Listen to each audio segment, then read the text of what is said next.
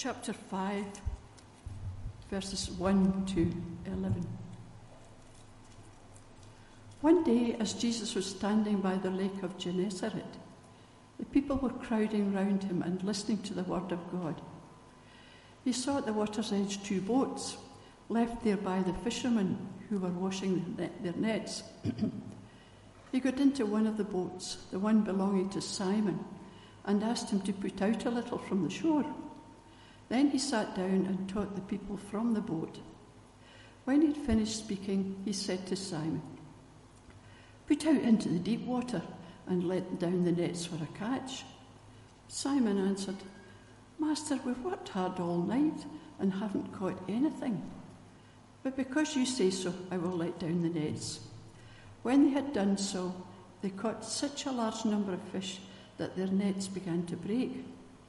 So they signalled to their partners in the other boat to come and help them, and they came and filled both boats so full that they began to sink. When Simon Peter saw this, he fell at Jesus' knees and said, "Go away from me, Lord. I am a sinful man." For he and all his companions were astonished at the catch of fish they had taken. And so were James and John, the sons of Zebedee, Simon's partners. Then Jesus said to Simon, "Don't be afraid.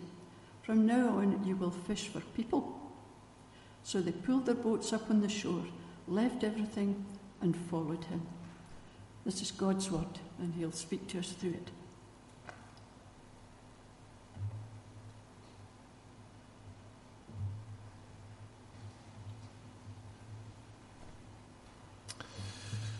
Now, if you do have your Bible there, please do turn back to Luke chapter 5 as we look at this passage this morning. Now, I have a couple of questions to ask you before we begin looking at our passage today. The first question is, how many British football teams do you find in the Bible? British football teams, Corinthians, yes, I know, they play in Brazil. Okay, how many do you find, Alistair? 1. Okay, 1 football team, British football team in the Bible. You might have thought it was Wolves. We know that, in the King James Bible there's a mention of Wolves. There might even be a mention of Arsenal in the King James Version. But we all truly know there's one team mentioned in the Bible, and that is Queen of the South. And Queen of the South, they used to have, it used to be the name of their website. It used to be the only team in the Bible.com. That's what it used to be, because that was the only thing they were truly famous for. Now, the second thing I want to ask you this morning is, how many sports do you find in the Bible? How many sports do you find? I was having a think about this week, and there's not many. I can't really think of any sports in the Bible. You see David with his sling at Goliath, think, well, maybe hammer throwing or something, I don't know. You see people running. There's lots of kind of runners, isn't there? With Elijah, for example. We have some fishing that we see in our passage today. Is that a sport or is it a pastime? Well, I suppose there is kind of fishing that's for sport, but really, in our passage today, it's really for livelihood, isn't it? They caught fish to eat. They needed them to survive. So it's more about livelihood than sport. So all I need to see is sport doesn't really appear very much in the Bible, or certainly I can't think of many sports. And if you have thought of a sport, you need to tell me afterwards, okay? I'd love to hear it. Now, our passage today may not seem very linked to sport, other than an oblique reference to fishing, if it is a sport, but it does contain sporting themes. Themes of losing and disappointment and winning and success. So let's have a look at our passage today. The first thing I want you to see is that we see in this passage the frustration of failure. In our passage, we see that Simon and the other fishermen were repairing and cleaning their nets. And they have endured a frustrating night's work. They have worked hard, all night, as it says in verse 5a, and they've caught nothing. They've caught absolutely nothing. And it must have been really frustrating, especially if you're relying on fishing for being your livelihood, to go out, and the night time was the best time for catching fish, and you go out and you catch nothing. And if you think about it, sport can be a bit like that, can't it? If you remember sports in your youth, or you're still doing sport now, you train hard, you sacrifice, you dedicate yourself, you prepare thoroughly, but then you lose. You play better than your opponents, you create better chances, but they end up winning. That's sometimes the way that sport goes, isn't it? And going beyond that, life can be a bit like that too, isn't it? Sometimes you can do your best, but you don't get what you feel you deserve. You worked really hard for that ideal promotion. And yet when it comes to the interview process, it's the other person that gets the job. Perhaps in your love life, you think you found the ideal partner, but they don't agree. And so you're left on your own. You place money into a sound investment opportunity, but it turns out to be far from sound. You find your ideal home, and yet when you go to buy it, you're gazumped, and someone comes in and gets it. Life sometimes can be frustrating, can't it? And sometimes in our life we deal with disappointment and we deal with failure. I want you to see in the second part, half of our incident here in our passage from verse 4 onwards, we read of apparent success. Apparent success. And what I want to think about is the superficiality of success. Because in verse 4 we see that the fishermen accept Jesus' expected advice about fishing. Remember, the boat has been put out a little bit from the shore, and the boat belonging to Simon. And Jesus is there teaching the people from the boat, perhaps telling them a parable, or we don't know what kind of teaching it was. But then after he's finished speaking, he says to Simon, put out into the deep water and let down the nets for a catch. Now, they might be thinking here, hold on, Jesus. We know that you are a carpenter in your background. We know that you're a rabbi. We know that you're a teacher. But what do you know about fishing? You should know, Jesus, that the best time for fishing is not during the day. It's at night. And yet, Simon and the other fishermen decide, okay, Jesus is saying, we're going to go out to the deep water, we're going to put down our nets, and we're going to take a catch. And so they cast out their nets at the wrong time of the day. They cast them out in the morning. And the result was as unexpected. And it was remarkable. Because when they put down their nets, they land this huge catch. And the nets begin to break. A second boat is needed to help bring in the catch, and both boats are full of fish. And they're near to sinking. It's the catch of a lifetime. If you ever speak to a fisherman, my grandfather was a great fisherman. He loved fishing. And he would tell stories about, the biggest fish that he caught. Or the biggest fish that got away, usually. Fishermen tell about these great catches that they've had. This catch would have been spoken about all round the Sea of Galilee. Wow!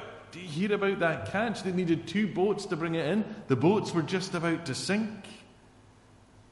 Catch of a lifetime. Simon will become a fishing legend. Do you hear about Simon? What a catch that was. But then 2 remarkable things happen.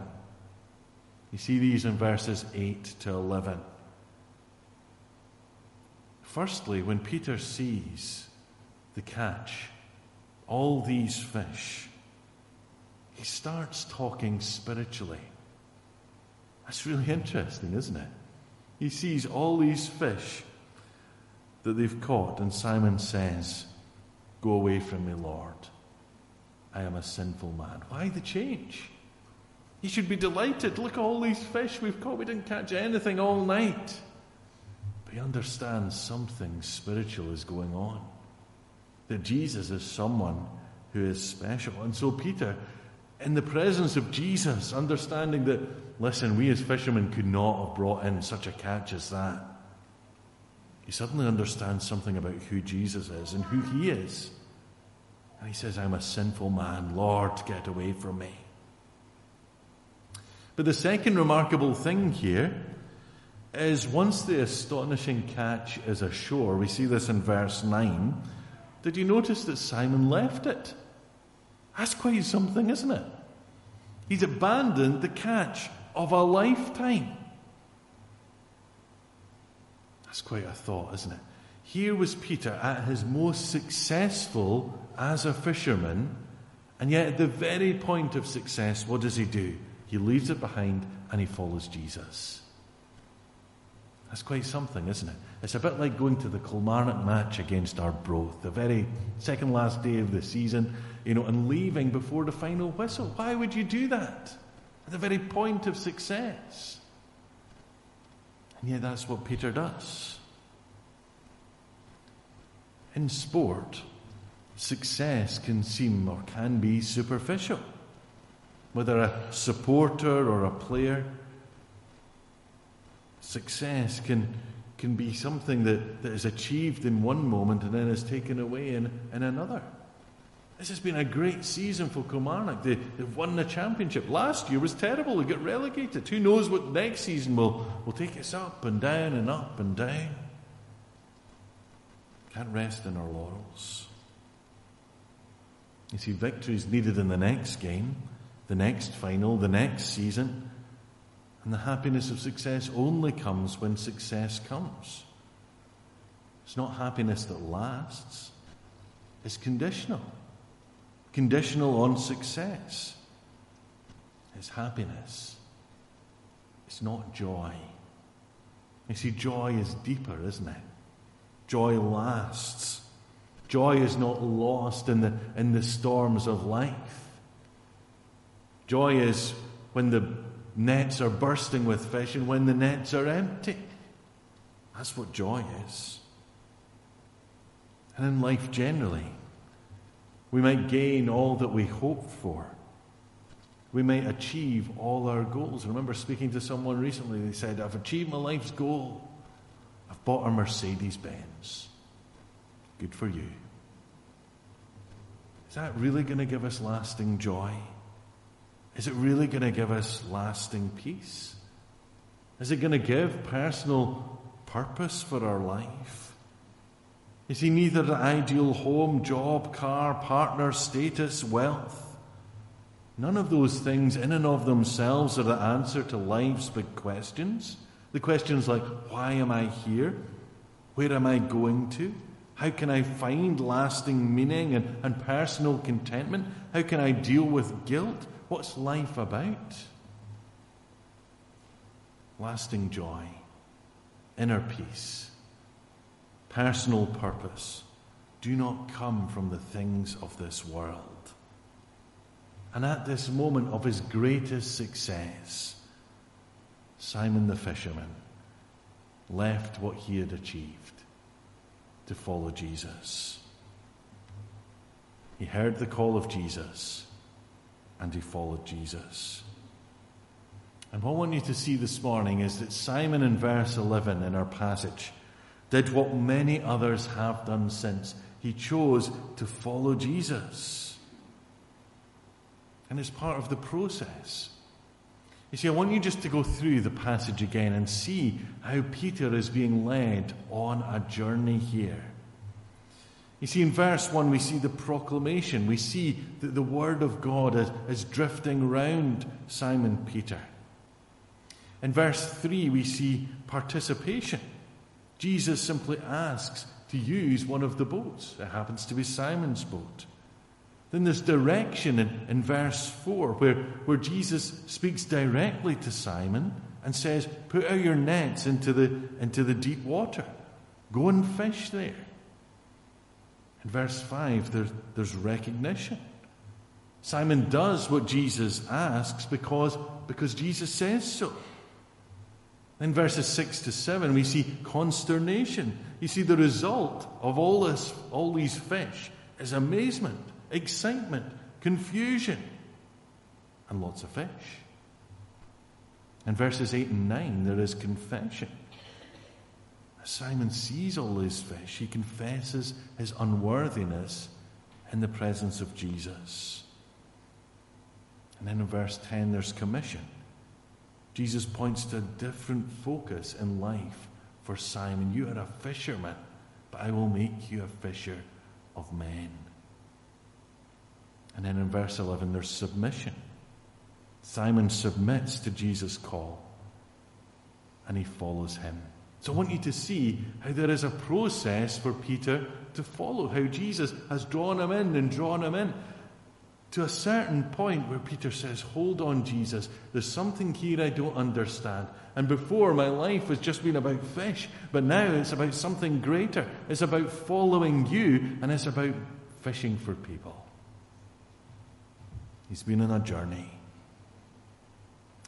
Now, of course, some people come to find God's love in Christ via a kind of Damascus Road type of experience, don't they? Where suddenly God moves in someone's life and they suddenly become a follower of Jesus. But for most of us, it's a process, isn't it? We come to know Jesus in a way that's a process. And looking at Luke chapter 5 and verses 1 to 11 and thinking of Simon, perhaps you need to ask, where am I in this process? Where am I on this journey in Christian faith? Do you want to move nearer to following Jesus? And if not, what stops you? Are you on that process? Are you on that road?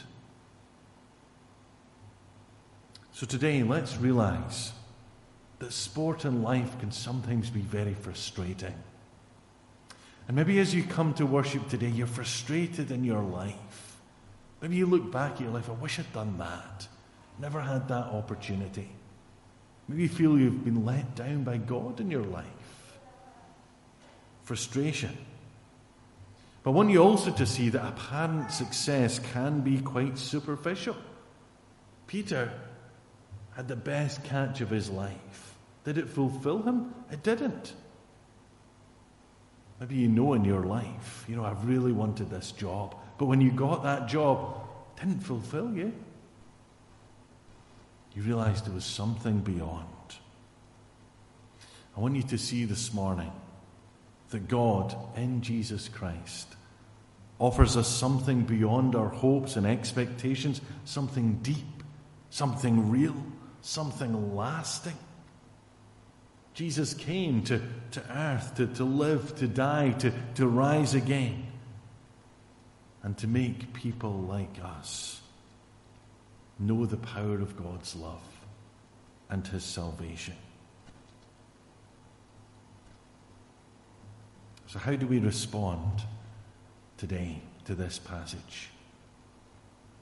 Do we say to Jesus, look, Jesus, I've just had the catch of my life. I'm going to stay here and count all my fish. Is that what we're doing? Or do we say with Simon Peter, Lord, I'm a sinful man.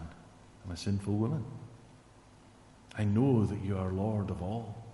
I know that you are great. And when you call, Lord Jesus, I want to follow. I want to follow you. Because I tell you this morning, the F. Kilmarnock won the Premier League next year. And then won the Champions League the year after. Is that going to bring fulfillment for me? Of course it isn't. Is it going to bring fulfillment for the players? Of course it isn't. If you get the best job in the world, is that going to bring fulfillment in your life? Of course it isn't. But following Jesus, it will bring you fulfillment. It will bring you a purpose in your life. Because as Jesus called Simon Peter to be a fisher of men, so each one of us, when we come to know God's love, are called to be fishers of people, to share the good news of the gospel. You see, you may follow a sport.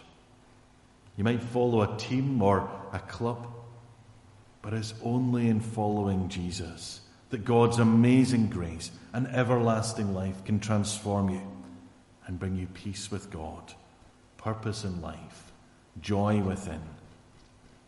If you hear Jesus' call to you today, do you step out in faith? And do you follow him? Because that's the challenge. Are you counting your fish? Or are you following Jesus?